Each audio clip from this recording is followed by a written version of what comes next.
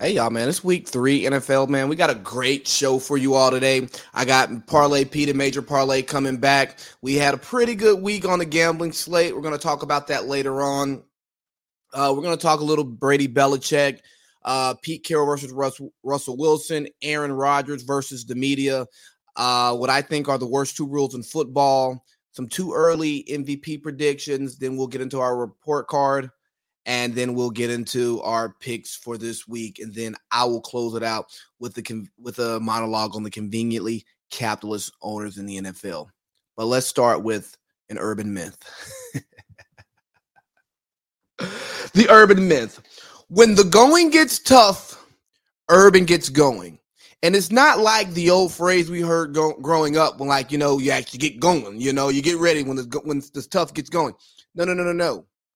Urban flees. While at Florida, he dominated.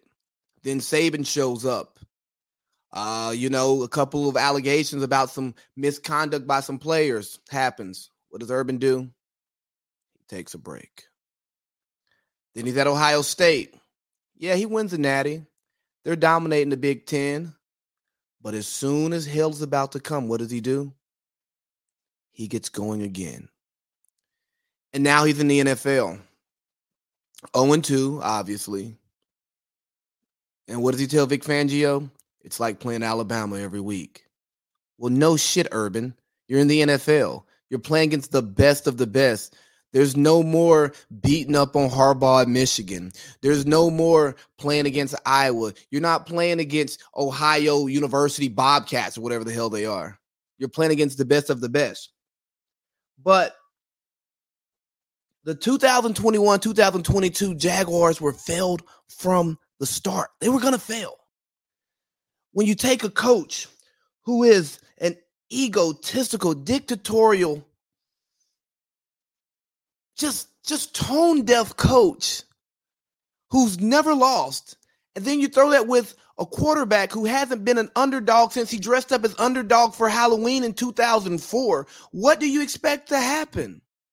They're not used to taking the lumps of the NFL. And for my Cartersville crowd, this is not a knock on Trevor Lawrence because I'm rooting for him. I just hate that he has who he has coaching him. I mean, just look at his staff, man. Just look at his staff. His assistant head coach is oh my God, Charlie Strong. Charlie Strong was a great coordinator. He had a nice run at Louisville, but he has no NFL experience, and this is his 38th year coaching. Look at his offensive coordinator, Darrell Bevell. Is anybody clamoring to have Darrell Bevell as their coach? No. He's going to be a career coordinator, and he's probably going to end up being a passing game coordinator after he gets fired here and the Jaguars are awful. Then his passing game coordinator, Brian Schottenheimer. Not Marty, Brian, who was just Russell Wilson's offensive coordinator, and we got rid of him because he was stale. And these are the hires that he made expecting to do what? Win in the NFL? It's bad enough he inherited one of the worst rosters in the league. Then he makes terrible coaching hires. Oh, yeah, remember the strength and conditioning coach from Iowa that he tried to hire. Like, oh, this is going to be a good idea. Or bringing in Tim Tebow. Like, yeah, man, he's a hard worker. He's competitive. So what? He sucks. And you just see these decisions over and over again. And then last week, Urban comes out and says that he's not using pieces of Clemson's offense to make things easier for Trevor because he wants Tim to learn how to be a professional quarterback. When most rookie quarterbacks are using an offset of the scheme that they were using in college. I mean, hell, Kyler Murray got Cliff Kingsbury a job just because they were like, you know what? These two work well together. But you want to teach him how to be a professional quarterback. How about you learn how to be a professional coach, Urban? How about that? But anyways, let me bring in my guest so we can get talking about football because I don't want to just go in on this Urban myth. Urban Meyer was going to be a great hire in the NFL. Yeah, right. Go to USC, Urban. Is the job's open now? Just take the job at USC that you wanted, Urban. What's up, guys? 10. Howdy do, big baby, the GOAT. I'm doing well, man. Pierce, didn't we talk about Urban not working like in the offseason when it happened? You know, it's one of those things where, we've really truly only seen in NFL history that I can truly just name off the top of my head 2 coaches that have come and have transitioned the success that they had in college directly to the NFL. So from there, you're already getting a sense of it's typically that's a bad hire because it never works out. And those 2 coaches that, came from college to the NFL with no prior, well, I guess Pete did have NFL experience before them, but it was a forgettable experience. Pete Carroll, who's obviously won a Super Bowl, and Jimmy Johnson, who's won a Super Bowl. So I don't think, Urban Meyer getting hired and giving him a rookie head coach, you got Shad Khan as at this point, I almost know Shad Khan is the AEW guy, because that seems to be what he's really putting his money into, because now they're starting to make a lot of noise. And I don't even watch wrestling anymore, but I'm aware of it. And I know that they've got, legends and stuff. But anyways, him hiring Urban Meyer was more of a splash thing, just like Urban bringing in Tim Tebow was a splash thing. I don't think anyone really thought these guys would make some noise. And, of course, Trevor Lawrence is a rookie. There was going to be those rookie kinks that he was going to go through. But all in all, I mean, you hit the nail on the head with the way that you started. Urban is a guy that comes and goes. That's his MO. He's proven it time and time again. And I feel sorry for him, but I'm really happy for USC, though. They're going to get a great college coach. You got anything, JP?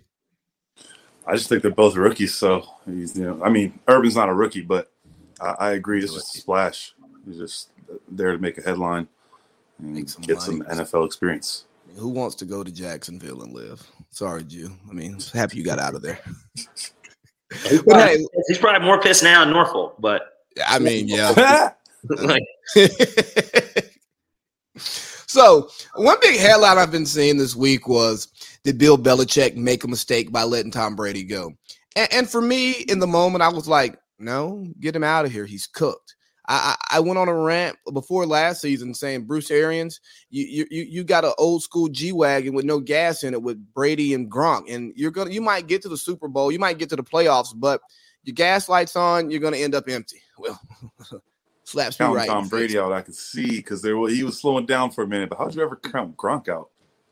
I just thought he was too hurt and he just wasn't going to be able to. He was super injury prone. Yeah. He seemed to always get injured. Hell, one of the things that people forget is that when the Falcons lost, and I always have to get the Falcons in on the podcast, when the Falcons lost to them in the Super Bowl, Gronk didn't even play in that game. He got hurt earlier in that season. He didn't play with them the whole playoffs. So, it was easy to kind of look at it that way. Plus, but he was a little bit younger. It was just a matter of if he could stay healthy. Yeah, so Nick Wright came and said, this was one of the biggest, sports mistake since Babe Ruth. And I go, that seems a bit extreme. And then Cowherd, he countered him he said, I kind of look at it like the way we look at some of the stuff that happened during COVID. You're dealing with something that's never happened before, and I can't be upset with you for being wrong here because Tom Brady was 40. He's 44 now? Gronk was hurt all the time, so why not move on a season early instead of a season too late? Well, and then for what it's worth, with Gronk, Gronk was retired anyways. And so he wasn't even there with Brady that last year. He had already retired after they beat the Rams in the Super Bowl. And at that point, when they did trade him and Brady was already in Tampa, obviously there was some wink. Hell, the commercial is out where Tom was fucking FaceTime telling him, get your ass down to Florida, man. We've got we got something here. We can do what we want here. You can't do what you want in New England. And I think that was really where the headbutting went. It was Tom wanted things a certain way. Bill wanted them another. They already had all that success. And, Tom winning the Super Bowl was just kind of him just sticking it to him and saying, fuck you, old man. I can win without you. And you're going to not make the playoffs without me. And you're going to regret this. But the COVID, definitely, to me, it did affect last season to where, I mean, I'm not saying Tampa wouldn't have won, but we really don't know. But it did affect the season, in my opinion. Absolutely. Yeah, you got Tom Brady in there with no crowd noise, making whatever decision he wants. I think that makes the game a lot easier for him. Yeah. Like Peyton Manning on the line with no noise. Yeah.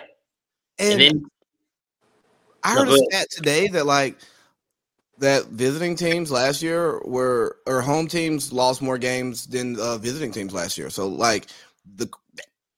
what's home field advantage? Well, I mean, that adds to it. If there's no crowd noise, then away teams are probably going to do a little bit better. They come in there, they got full operational control of their line. That's Mike. No false starts. Everything's running.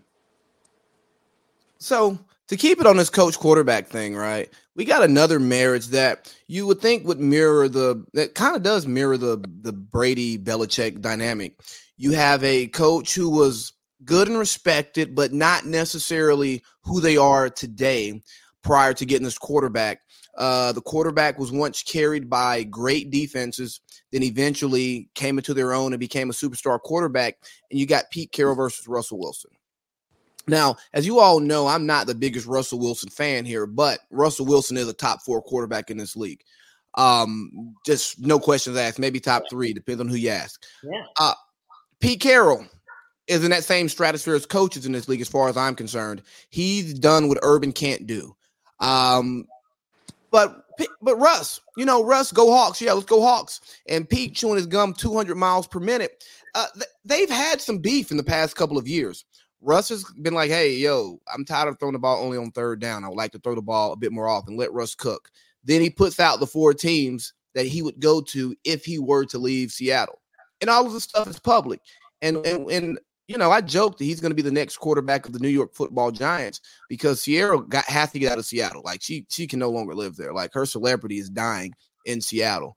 But Pete called out Russ for really the first time of recent memory for a decision that he made in overtime. And I don't know if y'all caught, Russ came back and said, hey, the ball was inches for being completed. I'm not changing my process. That was the right decision. So a little feistiness, after they had their kumbaya this summer working things out. But we had a conversation in a group text about who does Pete Carroll think he is to call out Russ. And I'm like, he's a Hall of Fame coach. He can call out his quarterback. I mean, hell, his quarterback's embarrassed him in the public for the last 2 summers. I think Pete Carroll has the right to say, hey, I saw something I didn't like, and, I'm going to address it. JP? I think that's fair, but I'll never forget this, and nobody's called Pete out enough for this. Is that backwards or you can read it? It's literally one of I might put it at the second worst coaching decision I've ever seen in the Super Bowl, followed behind the Falcons passing on third down when they were in field goal range, getting sacked and never scoring another point. Did Darrell Bevel call that play? You mean for the Seahawks? Yeah. That was Bevel's call. Good call, Urban.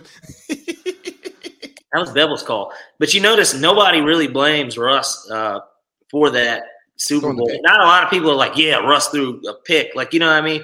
Yeah. Matt Ryan gets a ton of blame for not checking out of a couple of different plays in that Super Bowl when his answer to it, of course, was we were doing this all year with Kyle, so why would I change it now? And the out to Sanu was a first down, but they called a holding call. Let's not forget about that. To me, like I said, and I don't, because I know we're talking Pete and Russ. Holding. I mean, but to me, you go back and watch that stuff. Jake Matthews deserves a lot of blame for what happened in that Super Bowl. Absolutely. How many times have you watched that Super Bowl? I pray for your heart. The game itself, I've only watched it the day that we were near walking. I went back. I've seen the what's his fucking name? Julian Edelman catch 15, 20 times. Just that whole last series on offense for both. It's magical. I've watched a lot. And so let's get back to Pete and Russ. Do we think there's some smoke in the city? Absolutely. Absolutely. Without a doubt. And the only thing, and we know what cures that. Winning cures all. But they're going to be 30. In this case, I don't even know. Let me see. Who does Seattle have? And they're in a division too this year where they could be currently at 1-1, they're in last place by themselves. So it was already a good division last year because you had 2 playoff teams, including them, who won the division. But they're not as talented as the other teams in that division, and so it's gonna be an uphill battle for them. It's gonna be tough sledding, but I definitely believe that there's some smoke there, and where there's smoke, there's fire. And I think that this is just kind of the start of it. I could see them easily, they're going to be a competitive team because they've got Russ. You know what I mean? When you've got a top 5 quarterback, you're going to be competitive. There's no doubt about that. Even if you don't have a winning record, you're going to be competitive. And have a chance to win every game. And so I could see them, possibly being an 8-9 team. I think we did that in the first show where we kind of went through it. And I was telling you, I said, I don't think Seattle's going to make the playoffs. I said them and the Steelers both, 2 teams that have never, under Mike Tomlin and under Russell Wilson, neither of those teams have ever had losing records. And so I said, I think that they're both going to have losing records this year. And granted, like I said, we got a small sample size, but it's looking like it's coming to fruition because there's just smoke all around both of them. You could tell Mike wants to get rid of Ben, and you could tell that Pete doesn't want to, or Russ doesn't want to work with Pete anymore. Yeah, man. Like I say, this is Danny Dimes' last year as the quarterback of the New York Giants. Let's get ready to get those Russell Wilson number 3 New York Football Giants jerseys. He's going to bring them back to prominence. And let me tell you, with him, they really would be good. If you look at it, they got so much talent. If Saquon Barkley can just be healthy, yeah, you know what I mean? Like, they have so much talent. Like, I don't think that there's a better 4 wide receiver set in the NFL than the Giants. Some would argue, but I'm not going to. 4 wide receiver, no tight end, 4 wide receiver. I mean, Tampa, you can go Scotty Miller, Mike Evans, okay. Tampa's the only one. Tampa's the only one. But they got a competent group over there. If Galladay can get it the fuck together for my fantasy team, but try to send me that bullshit too. Yeah, right. Hey JP, so $18 million. It feels great to be Parlay Pete in fantasy football this week. But go ahead. So you were saying you don't think there's smoke in Seattle. How come? Just because I believe in Disney World, and I don't know, it's always seemed like a magical couple to me. And I guess I'm not looking into it hard enough. For one, I completely missed Pete Carroll calling out Russ. Maybe that's why I think there's no smoke. I'll hold my tongue on that since I don't know all the information out there. All right. Well, we know there's, Green Bay's been smoky since the 2020 draft. I mean, it's on fire. It's on fire there. And I mean, Aaron Rodgers bounced back as expected.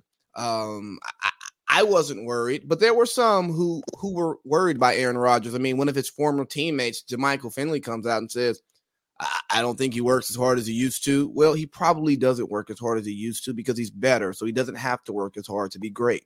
He's more efficient. I think that's a fallacy, AI. You know what I'm saying? I think that's a non-championship winning fallacy. Okay. There's always room for improvement. But I'm sorry to interrupt. That's fine. And then he said he could see Jordan Love starting by week 4. No. And then you got Bill Cowher calling him out and Nate Burleson calling him out. I understand why Nate Burleson would have smoke with Aaron Rodgers because he's a NFC North guy and he got beat up a lot by the Packers. But Aaron Rodgers, he went to his boy Pat McAfee and he kind of has some words for the media. And he's pretty much like, y'all are out here chasing blue checks. Y'all are out here trying to build your own celebrity, but the stuff that y'all try to build off of is terrible. They're just hot takes and it's not good substance. And as someone who's not a big consumer of ESPN, I see that is the hot take sales. The Skip Bayless hot take sales.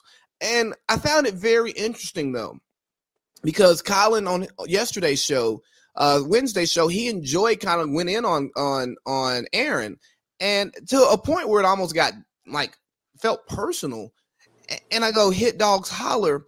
But one of Colin's points was that he was like, my best stuff is not like my wild takes. People don't care about wild takes. And I go, maybe not from you, but I think the suits upstairs like the wild takes. Like if you listen to what Max Kellerman was saying on First Take before he got fired, did you listen to Skip Bayless, the show before you? And here's the wild things he says. Like LeBron is not a top 10 player all time. There's a reason why Skip Bayless is one of the highest paid sports media guys, and Aaron Rodgers hates his guts because there are people who just say wild things that are just not true. So Aaron fires back at the media, and then the media gets mad, like, how dare you come at us? Like, I don't know. I'm just loving this new Aaron Rodgers with his long hair. He looks like he's stoned all the time, and he's just like his zen self. He just looks so happy, and then he just diced up. Then he diced up Detroit in the second half just because, you know, he could. And he diced up Detroit. Detroit's going to be competitive this year. They're not going to be the pushover that they were last year. That's for sure. No. Dan Campbell's coaching those boys up. But this is what I'll say too. Which funny story about his hair. You know why he's growing his hair out? Why? No. It's for Halloween. Who's he going to be for Halloween? I don't know. That's the question. He literally said that he's doing it for Halloween, and that it's somebody that he really looks up to that he's going to be. And he said that was the reason for the long hair. And so I have no idea who that could possibly be, but I just think Rodgers is going to be he's the Joker. growing his hair out for one day out of the year. And he might be Heath Ledger Joker. He's going to be the Joker. You think? That's the only thing I could see with that hair. Yeah, could be. I was for sure wondering why he was growing out his hair, because I'm like, dude, you look like you don't give a fuck right now. Like, he looks, and if you notice too, he looks a little frailer. Yeah. You know what I mean? Definitely like he's trying to play method for Halloween, to be honest. Well, and that's what just makes it so interesting. At first, I was thinking he was going to be Matthew McConaughey in Dallas Buyers Club or something. But I don't know. But either way, we'll find out in about 30 minutes. Aaron's got all the right in the world to talk shit about the media. This man has nothing to prove anymore. Even with just one Super Bowl, he has nothing to prove. He goes down as one of the top, no matter what. He's one of the 10 greatest quarterbacks ever already. And everybody knows it. And anyone that's actually watched football for the last 2 decades, if you talk about who did you enjoy watching the most and who did you think was the best while watching, I always rank Peyton Manning first, because to me, from what I saw, Peyton Manning was the greatest quarterback I've ever seen play. Tom is the best quarterback ever. He's the greatest football player ever. We can all agree on that. He's the greatest. But in terms of if you were just watching the game, most people I would think you would say Peyton Manning. And then second, I would put Aaron Rodgers in terms of what I saw and just like the throws and then his style of play, because people forget how mobile Aaron Rodgers is. I got to see this man the year he won the Super Bowl come to Atlanta and beat us. We were the number 1 seed, 13-3. And wow, I mean, I couldn't fucking believe it.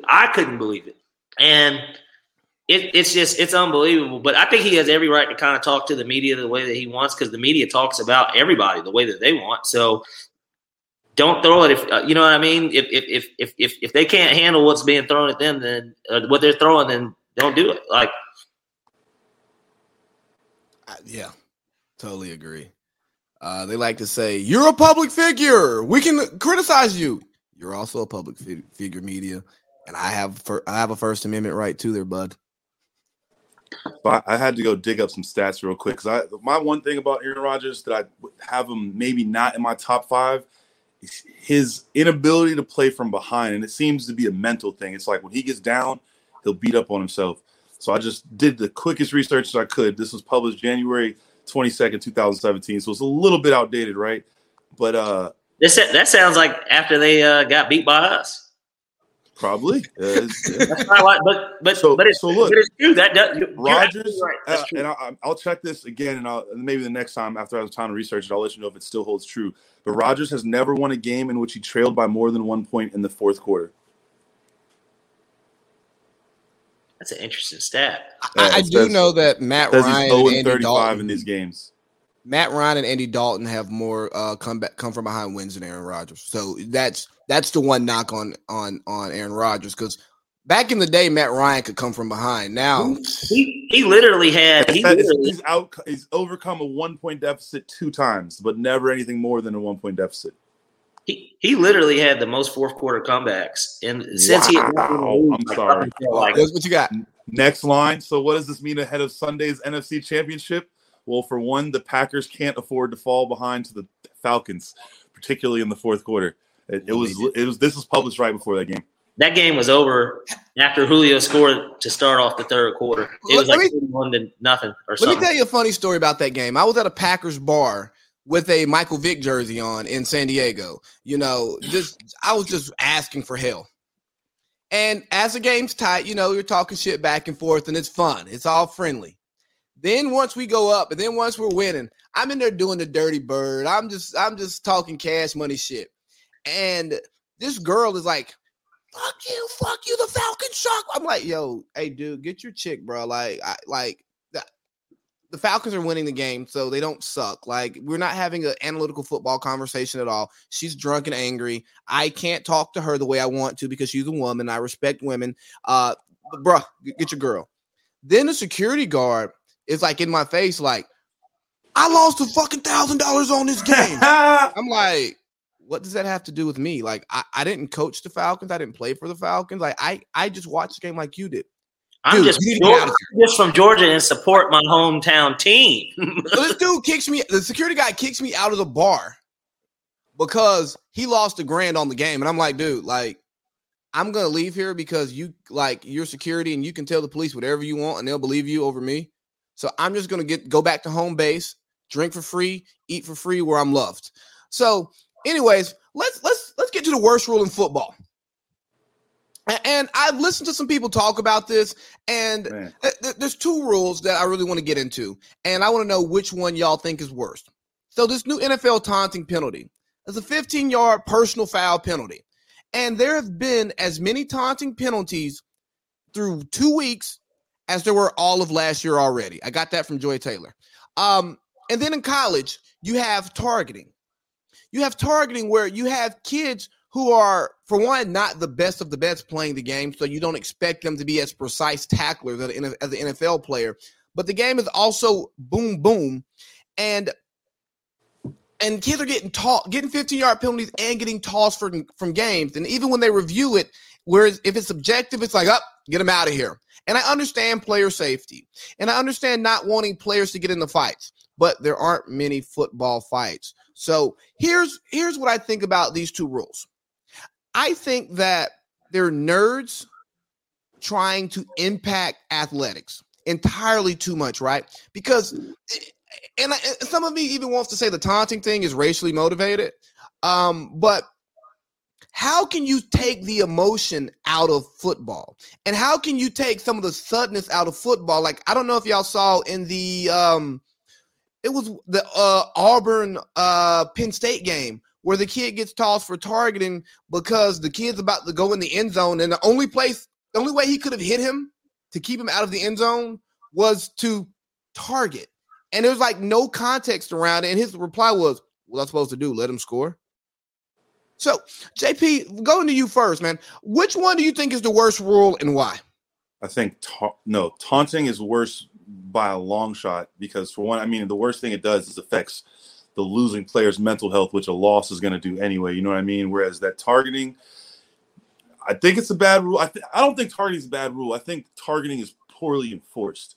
I think there should be less targeting calls, and it should be more tailored to the quarterback and receivers coming across the middle. If you're a receiver and you've taken 2 steps and somebody whacks you, that shouldn't be targeting. I mean, if there's a clear effort to try. So a lot of these targeting calls are happening while for quarterbacks, they're taking an extra jump back. And so it's making them look like they're falling. All the angles change when the quarterback throws. It takes a little hop. You know what I mean? And then, but the taunting calls, I mean, I've seen a kid make a play and go, "Wah!" and he gets a taunting call. Even in the NFL, I'm just like, dude, as I said, there's no way to take emotion out of sports, but then where's the fun in it, you know?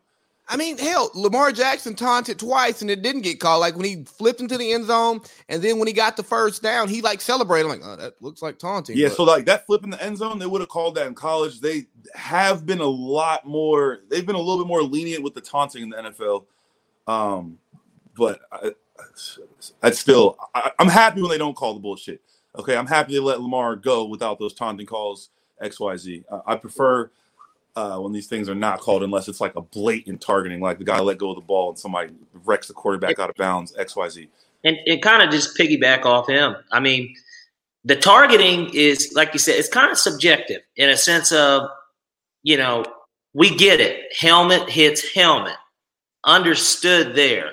And from the safety standpoint, the optics of it, they want to make it seem like, hey, we're protecting the players. We're doing what we can. These guys are – that fucking head is getting brung no matter what. Because if you get hit and you hit the ground hard enough, that's fucking – at that point, is that not fucking targeting? If we're trying to get rid of it, the impact could be just as bad falling and hitting the ground like that. The ground's harder than the other person's helmet. Shit. I mean, that ground's not going to move. That helmet's going to move.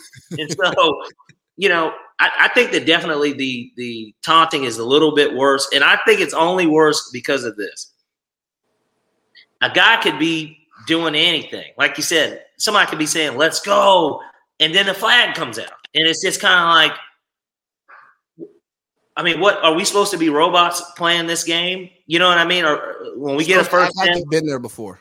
Right. When we get a first down, there shouldn't be any excitement that, damn, I just made a play for my team. You know what I mean? Crazy. They're calling college. They're calling it during the game.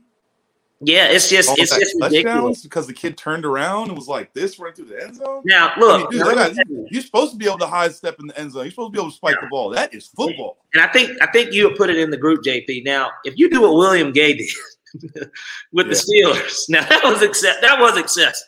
That is something that should be called. But I missed it. What did he do? Bro, he did a dance with somebody. They threw the flag. They called it. Then he did something with somebody else. He just never stopped. The old NFL, bro, once they throw the flag, they throw the flag for your celebration. That means don't stop celebrating because you're already getting the 15 yards. Yeah. You know what I mean? Like, dude balled out, bro. He went crazy. He did a second dance with somebody else, like where he did like a sword fighting. And then the next one, he got on the ground on his knees, and so did a coach. And they started like bear crawling to each other. It was if you can find it again, send it to the group so that he can see it. Because you must not seen it. Again? It was hilarious. It was hilarious. And the caption was Gay. The caption was that he would have been ejected for that in today's NFL. And sure. Yeah, like because it was. I don't think I've seen a more excessive celebration ever, to be totally honest. And all he did was get an interception. That was it. I got it coming after this 5-second ad. That's what she said. So let's get into the week 2 recap, right? We're not getting to our report card yet. We're just going to recap week 2. So here's some of the big picture takeaways I got. It's a lot of hurt quarterbacks. We got Wentz down with both sprained ankles. Man, that's such a surprise. Just watch. You can keep talking, though. Tua with broken ribs. Shocker again. Oh, no. Okay, he did score. I didn't realize he scored. Yeah, he scored. So first there's the flag. Damn. So hold on. He did 4 dances because they didn't even show that. That wasn't even the one they showed him in the end zone. Yeah, that's why I say keep watching. This one's a minute. That one, yeah. So, no, this is where the first flag comes, I think. Because that was a little bit extra. Okay, there's dance number 3. Really, right. Really, that's the 3rd dance. And he's holding the ball, too. He's taking that with my him. guy, AB. Here it is. He's not stopping. He is not stopping. What was the point of that? I mean, that's the type of shit Tom was running. Touchdown, dude. They don't give a fuck about penalties. It's all it. Make the field goal kicker 15 yards further away. Whatever. That's what the extra point is now. Right. I mean, and hell, he's a defender. I don't blame him. So hurt quarterbacks, man. We got Wentz. We got Tua. We got Ben with a hurt pec, but he still might play. Andy Dalton's hurt. Tyrod Taylor's hurt. Fitzy's already hurt. Is Cam Newton going to get a call? I doubt it. Absolutely not. I doubt it. He should. I also want to point out that none of these 6 hurt quarterbacks are from any kind of targeting. It's just natural gameplay. It couldn't be avoided. I mean, yeah. Carson Wentz could have avoided his by just staying in the pocket and throwing the ball away. Carson Wentz could not have avoided it. He was going to get hurt anyway. Hell, he might have celebrated a touchdown and got hurt for all I know. And so the Dolphins might be in the best. The Dolphins and the Bears may be in the best case scenario now because they might have the better quarterback on the field. I don't know if Brissett's better than Tua. Fuck no. I'm not ready to call that yet, but the line hasn't changed. Well, we know for a fact with Chicago, this is what the Bears organization, his teammates, and the fans want, and the league. Everybody except for Matt Nagy wanted it, and Andy Dalton himself, of course. But outside of that, That's what everybody wanted. Is anybody expecting Fields to be great this year, though? No. Okay. They don't have. I'm not. I'm looking for flashes.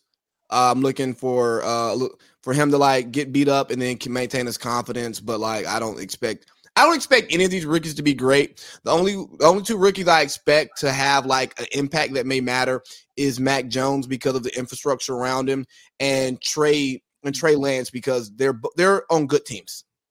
Yeah, they've got talent and they've got established head coaches. Something that those other teams don't have. None of these other teams have a head coach that has taken their team to a Super Bowl. Yeah, no, none of them. But Bill and Kyle have both been to a Super Bowl. You know, obviously with Bill winning 6 of them, but and then 2 as a D coordinator. But point being, you know, it's unfortunate. I think it's good for the league from that sense, but it is bad for the league for guys going down so early, and it happens every year. But typically not at the quarterback position do you have this many injuries to kick off a season, you know, within the first 2 weeks, the first quarter of the season.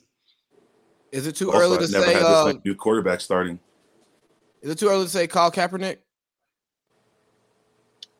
That died the day that he took the knee. We knew that he was never going to get another shot. Even when they had set up that open he is a top quarterback in Madden, though. Just throwing that out there. He's on the Madden game, and he's very good.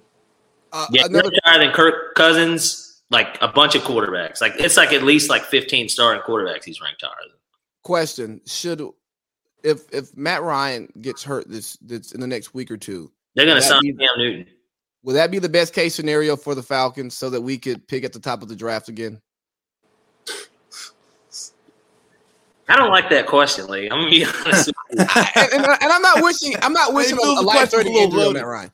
I'm just saying you missed like 6 games, you know. I think that the way that they've looked so far, that's gonna be inevitable, regardless of if he's healthy or not. And so, you know, they already picked 4th last year.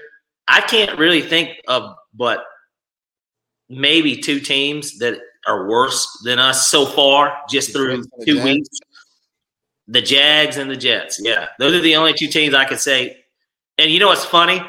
We played both of them this year. And we also play the Lions too. So we've got some games that we should win, but Lions will probably beat us, low-key. Yeah, how about to say? I think they're better than us. I can't say the same for the Jets or the Jags, though. But then again, hell, the Jets play the Panthers type.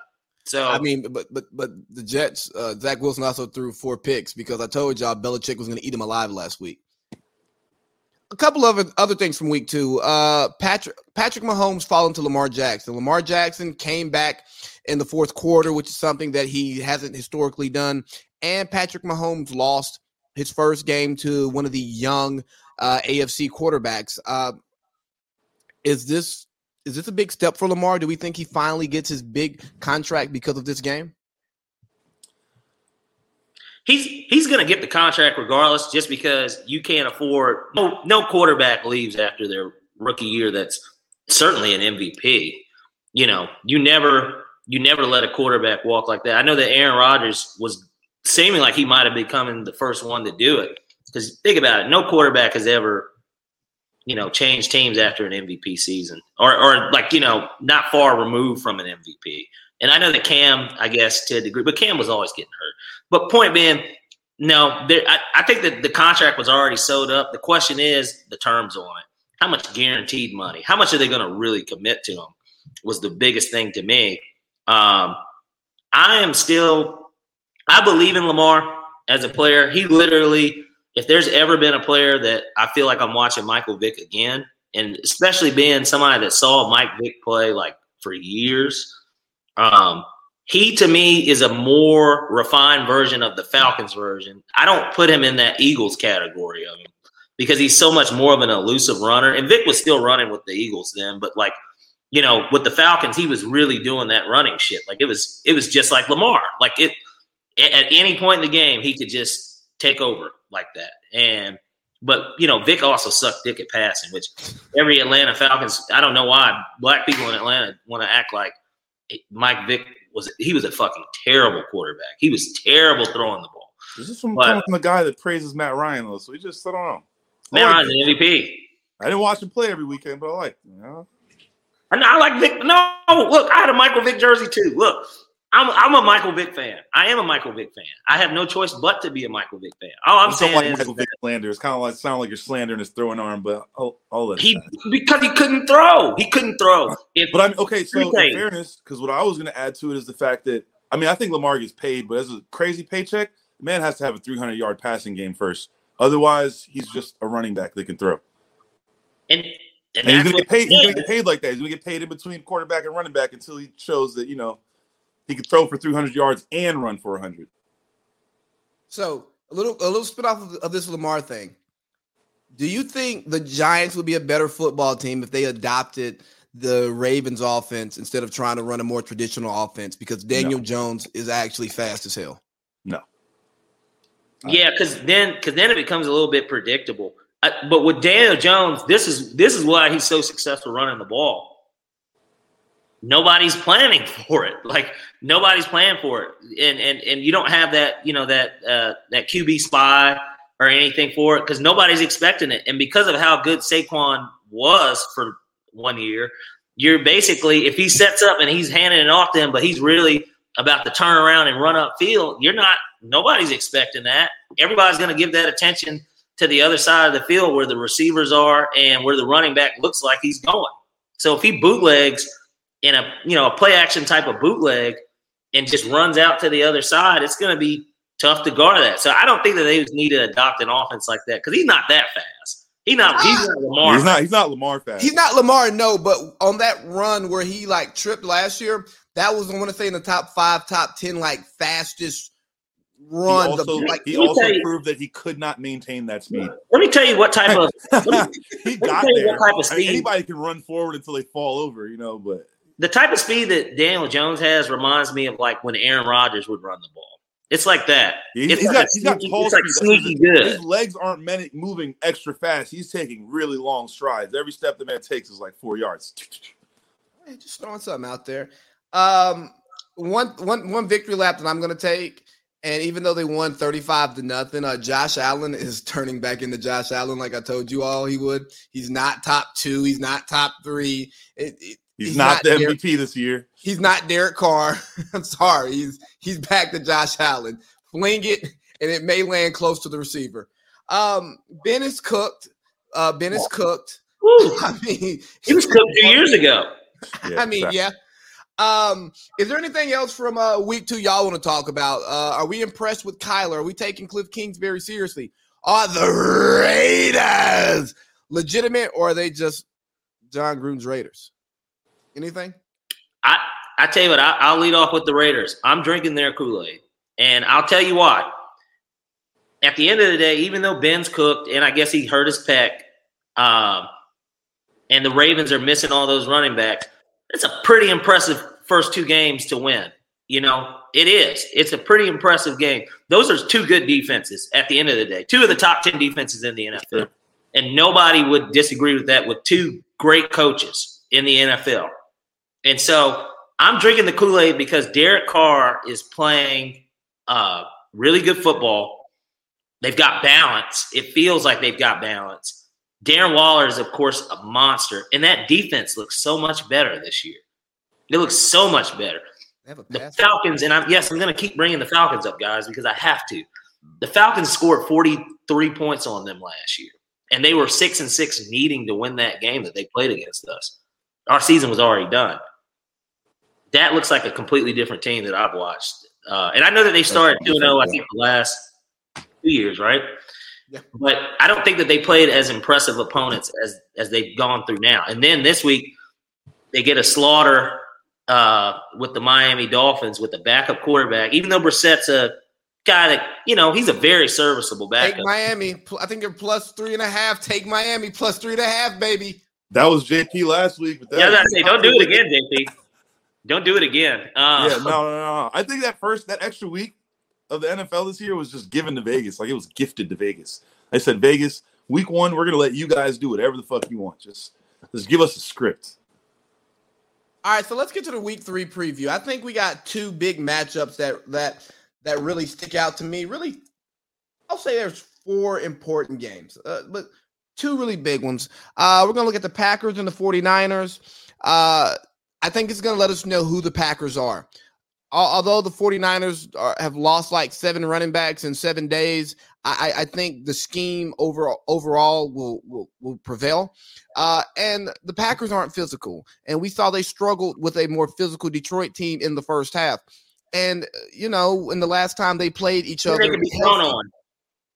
Last time they played each other healthy in the NFC Championship, the Packers got boat raced, as they got boat raced again that same season in the regular season. So 49ers, Packers, man, I think Aaron, carefree Aaron in his Zen self, is going to go out here and give them 350 and 3 or 4 tubs.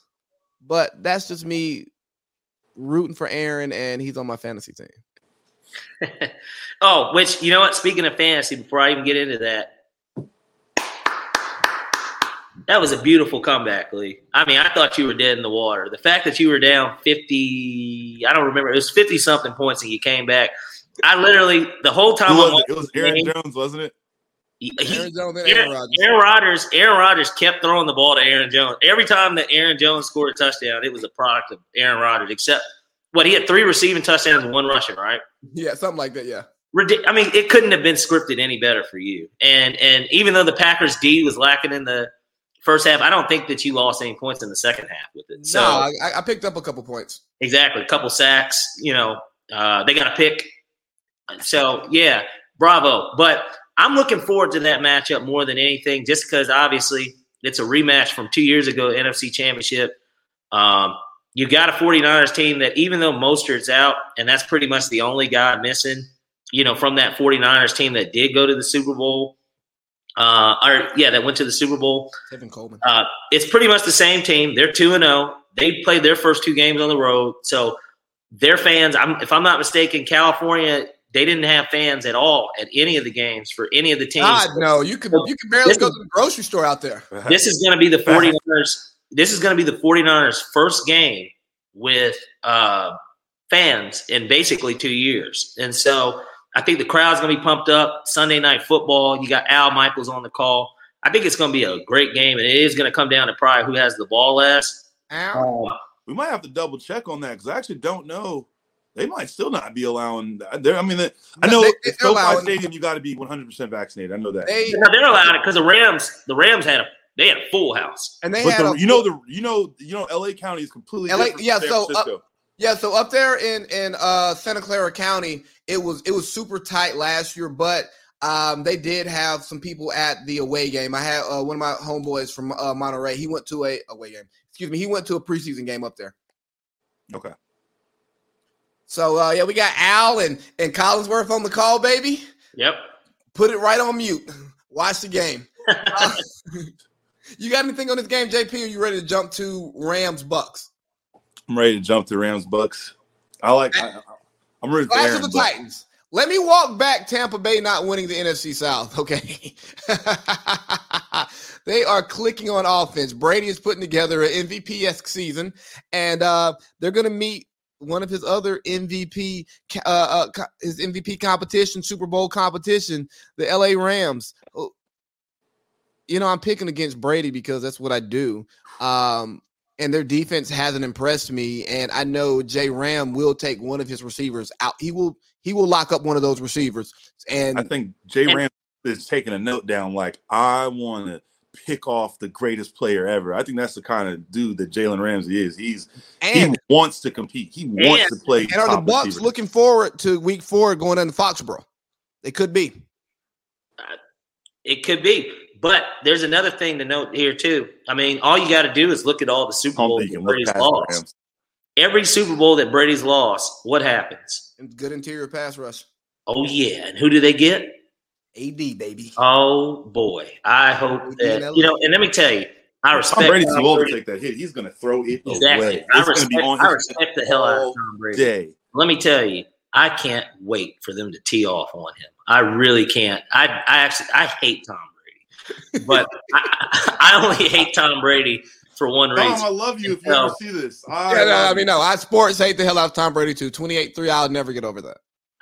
I was on the other side of that. So, I mean, the hate you guys for him, you. Love I got. Hey, he's a Michigan man. Go Blue. Fuck you and Tom Brady. I hate Tom Brady. So I can't wait to see Aaron Donald tee off up the middle and them not really having an answer for it, because then once he's got to throw quick, then you do have Jalen Ramsey sitting there. Wait, he's going to be down AB. There's no AB because he's on the COVID list.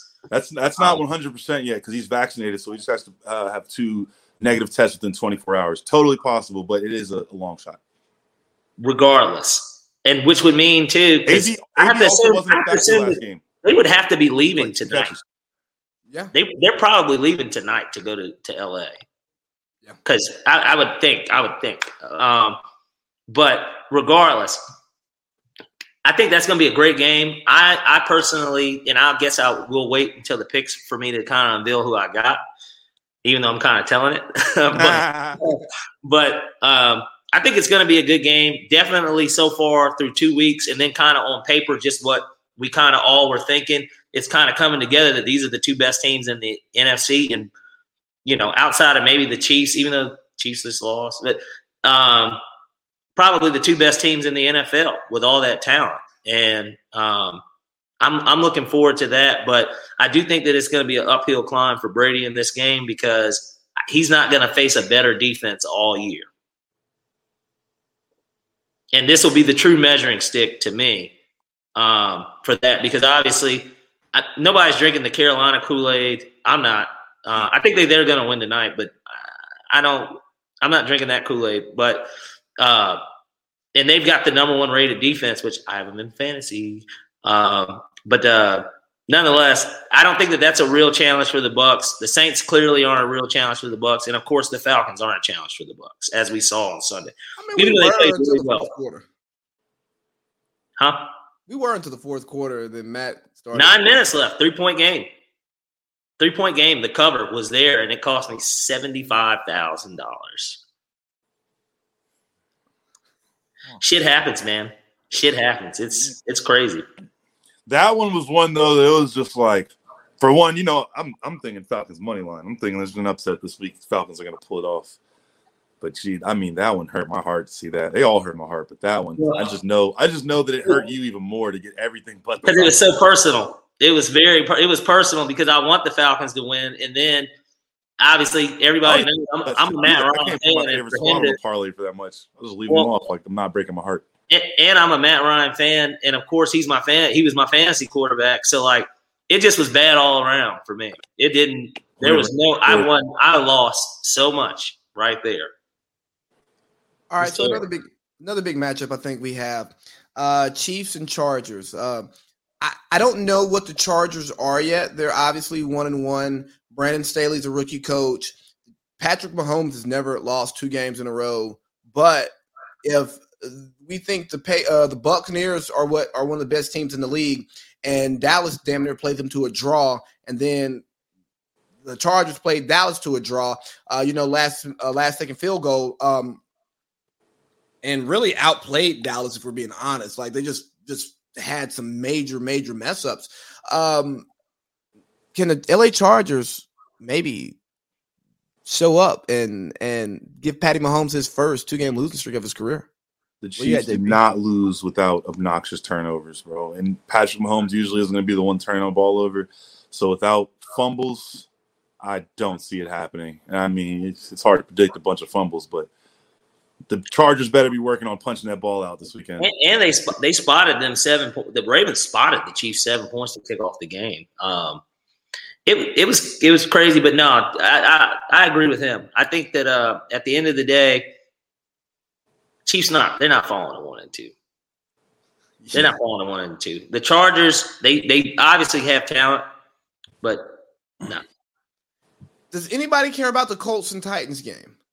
I do. I love the Titans. Okay, I don't know if you guys know, but my Super Bowl winner this year is the Titans. I got a grand down on that to win $25,000. This first week scared the hell out of me, but I mean, Wentz isn't playing, so the Colts are working with another QB. I don't see any way that they come up with a way to outscore the Titans. Not that the Titans have showed their best football in all their games, but Let me tell you, too, this game is so important for the Colts. It's not even funny. Not only because you don't want to fall 0-3, but those first 2 losses that they took were at home. They've got 3 straight road games. It could get real ugly in Indy, especially if they're not competitive, because they were competitive in the first 2 games. They lost both of those games by one score. And, boy, I mean, things could really come from up under them if they lose. So it really is a must win for them. I mean, it gets really ugly after this. I mean, most people don't even know where Indianapolis is on the map. So whatever. Brett Hundley's taking the majority of the snaps this week over the Sam Ellinger and Jacob Eason. So yeah. I mean, I don't blame him for wanting to get somebody with some experience in playing in football games. Do you remember what Brett Hundley looked like when he quarterbacked the Packers? He's dog shit. He's dog shit with the Packers. Maybe the Colts are who need to hire Cam Newton. Yeah, or Nick Foles, the guy who the head coach, he was his coordinator when they won the Super Bowl. Well, he's backing up Justin Fields this week. They got to have that insurance policy in Chicago. All right, man. So as we're getting close to the hour point and we have the game getting ready to kick off, how did we do last week? We did fantastic. College football, we went 4-1-1.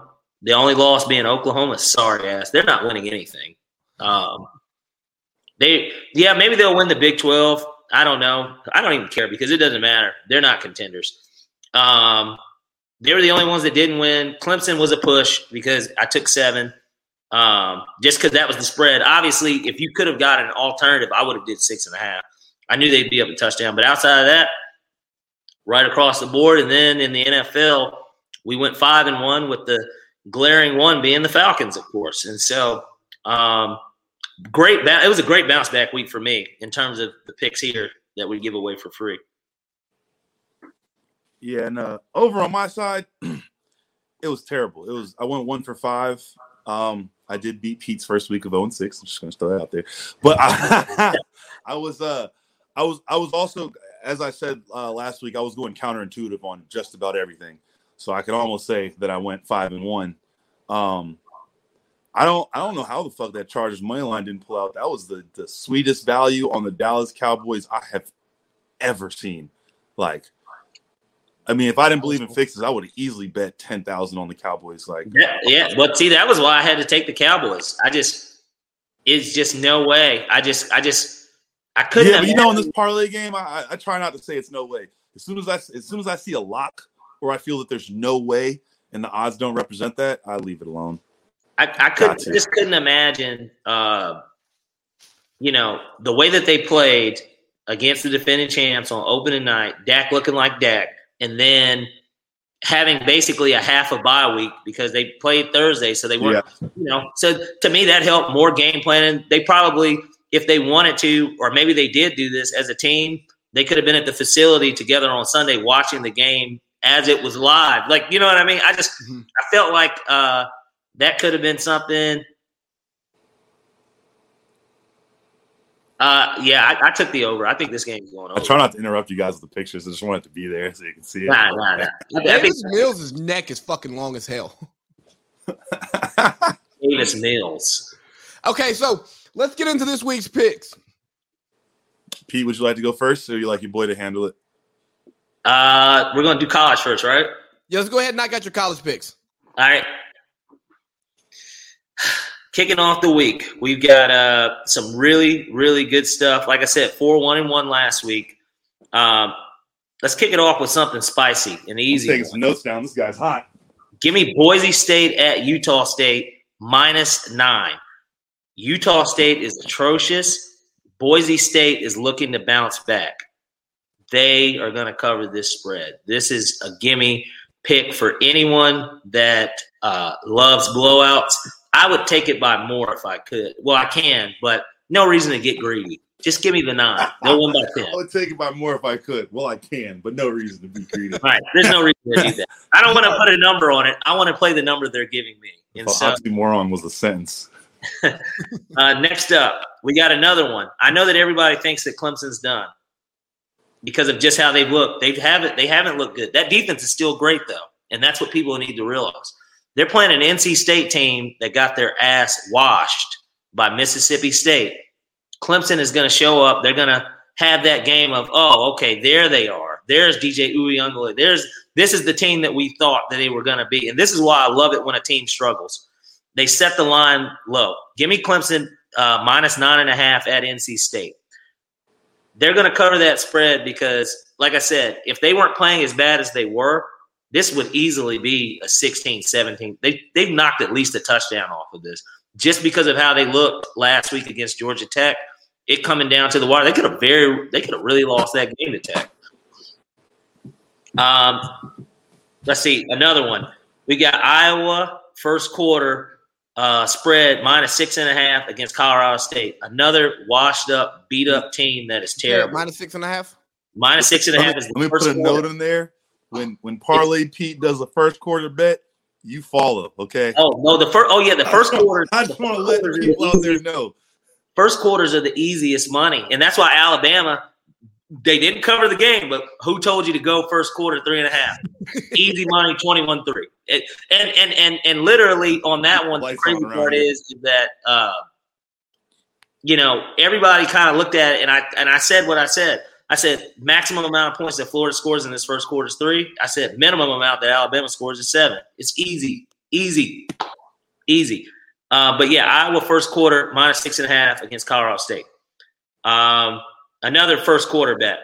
Give me the Dogs of UGA against Vanderbilt minus 7.5 against minus 7.5 against Vanderbilt. It's even money. Georgia's going to kick the shit out of Vanderbilt, just like they did South Carolina last week. They're going to kick the shit out of them. This is a really bad team, guys.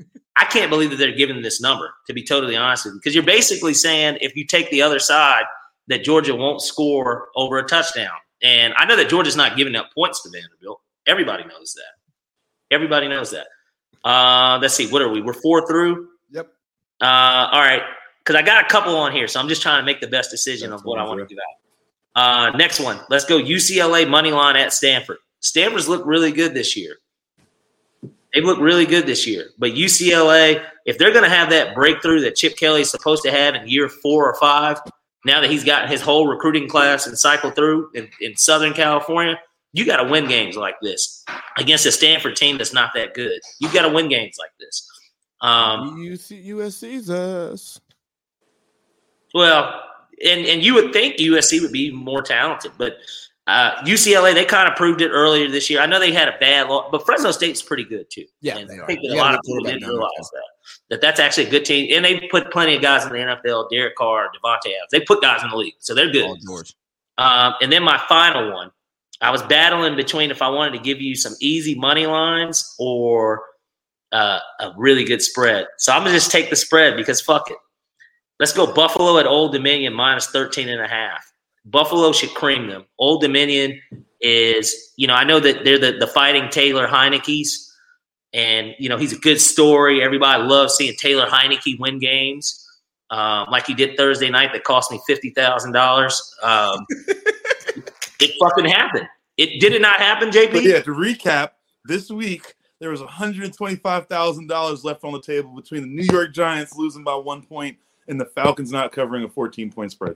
Well, let's call it how it really is. 2 pick sixes by Matt Ryan and a false start. No, and an offsides call on a missed field goal against Washington. I don't know if you want to write to your book. Or a phantom holding call on Mac Jones' false start call or that offsides call. You guys should look at that again. It was almost like too perfectly timed of a jump, and therefore the rest of the flag because he moved before the rest of his teammates. He moved for the rest of his teammates, but. That's pretty much it on our college slate. And I can even give you a bonus one if you want, just because it's free money. Give me Iowa State money line at Baylor. Matt Campbell's got those boys. They're going to be playing a little bit better. Baylor is not back to Baylor that it was with Art Briles. Well, Waco ain't been the same since Major Parlay left, man. All right, Major Parlay. Let's get to your Week 3 NFL bets. All right. So I'm going to start off right there, Las Vegas Raiders money line. I got them on the Dolphins. Last week I picked the Dolphins plus 3.5 versus the Bills. I thought Vegas was doing some funny shit. They weren't. The Bills creamed them 35-0 like they were supposed to. I see the Raiders doing something similar. Next, I have the Tennessee Titans beating the Colts. Colts are playing with what's his name again? Exactly. All right, cool. So I don't see them outscoring the Titans. I'm definitely. I mean, if the Cowboys beat the Chargers, I got to ride with the Cowboys this week. Only reason I didn't ride with last week, once again, was because I was being counterintuitive. We're not doing that shit this week. Are we taking money lines or are we covering? I'm taking money lines on all of these, to be honest with you. I'm not losing by half a point, okay? I'm taking money lines everywhere. Gotcha. And then I got 2 unders. I like the under in the Vegas versus Dolphins game. One, because the Dolphins are playing with Brissett, and I don't see him putting up many points against that Raiders defense. But I also know that the Dolphins have a great defense, and I don't know how much that tight end-based attack with Jacobs feeling a little iffy is how effective that's going to be against the Dolphins. I expect them to win, but I expect the game to go under 44.5. And then the last thing on my 6-pack is going to be the Tampa Bay Buccaneers and the Los Angeles Rams. I'm going to give you this one with a grain of salt because you essentially have 2 top 5 defenses, and they got the over-under at 55. Tom Brady's going to be playing on the West Coast, so it's going to be the game starts at 4:45. It's going to be like more 7:35 his time. I know Tom Brady not be that good of a player after 9 o'clock Eastern. So I got the Rams, but that's not on my picks. I'm just going to take the under in the game because I think that between those 2 defenses, one of them should stop the other team from scoring 24 points.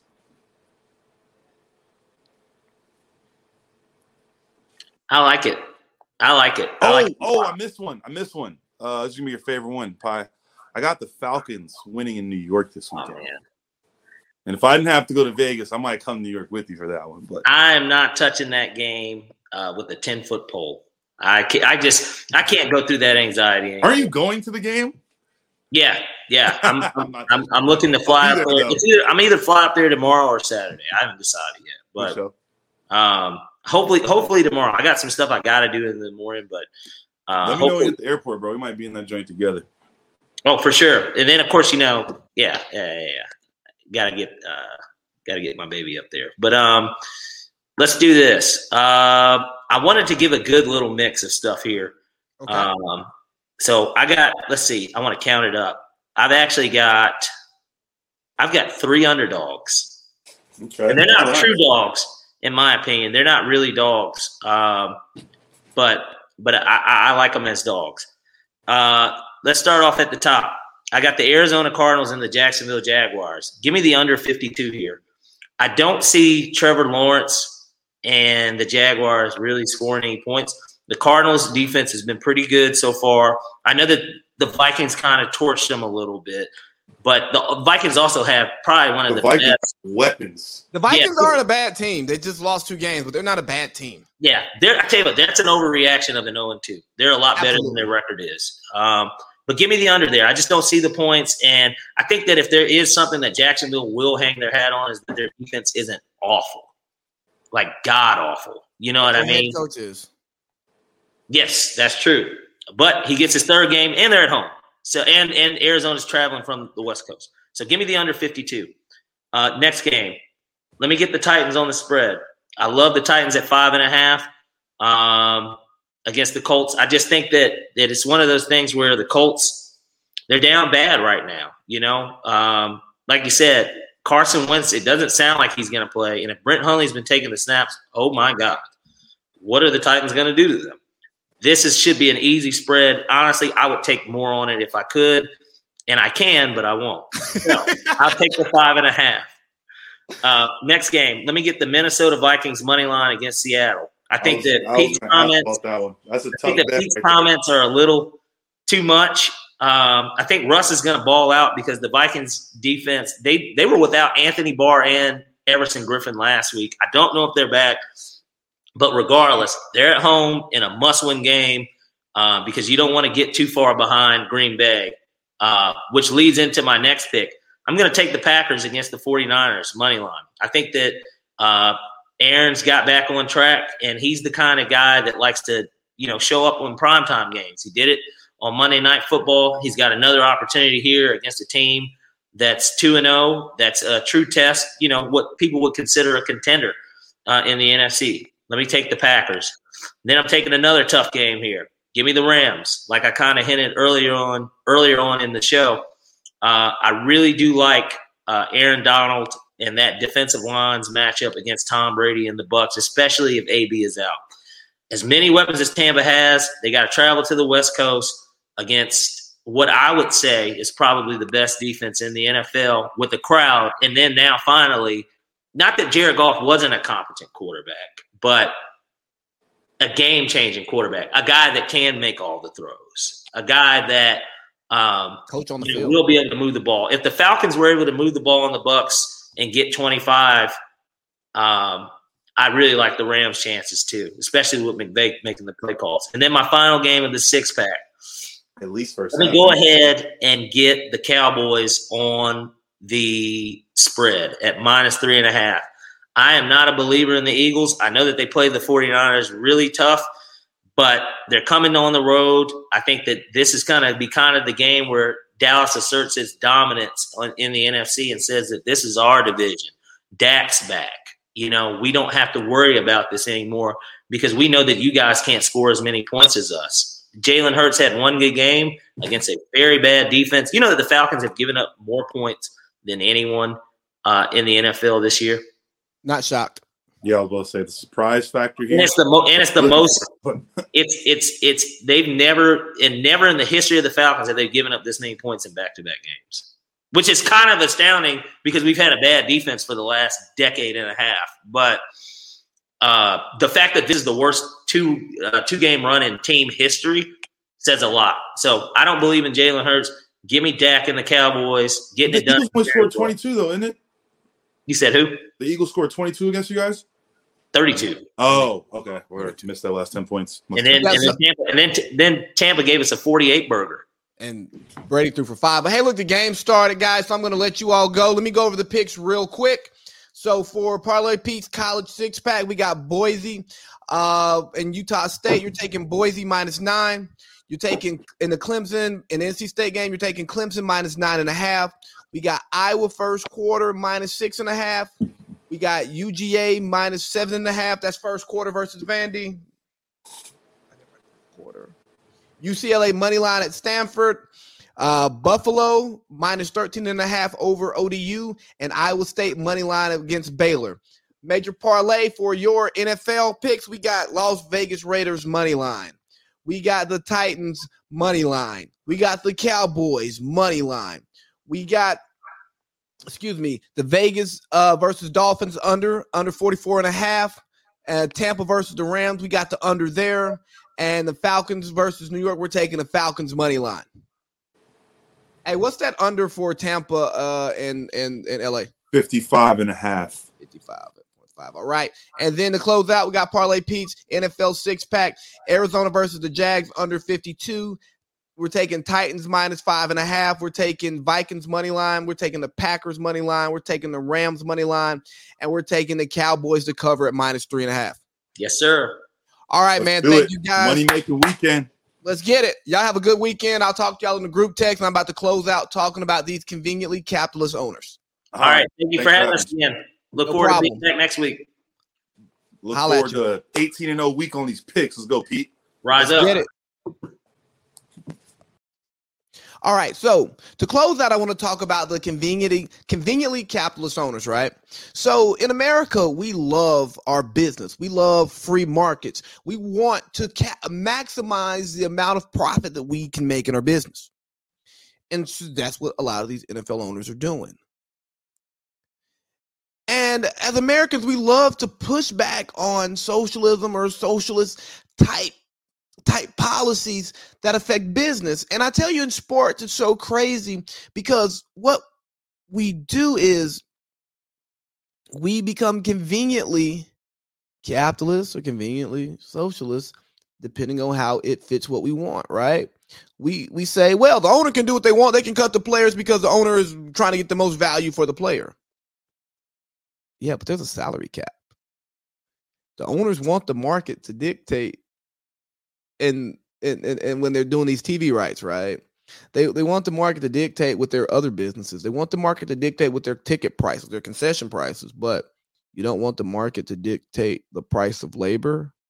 Oh, why? Because your labor is what is the draw, right? So we put in these a rookie pay scale, right? We say by position, if you get franchise, you can only make this much money. Like the franchise tag, are we serious? There's nothing capitalist about the franchise tag. There is nothing capitalist about a rookie pay scale. There is nothing capitalist about those things. There's nothing capitalist about a salary cap. Like, you can only make this much money in this industry, or you can only spend this much money in this industry. So the player who is trying to be a capitalist, right?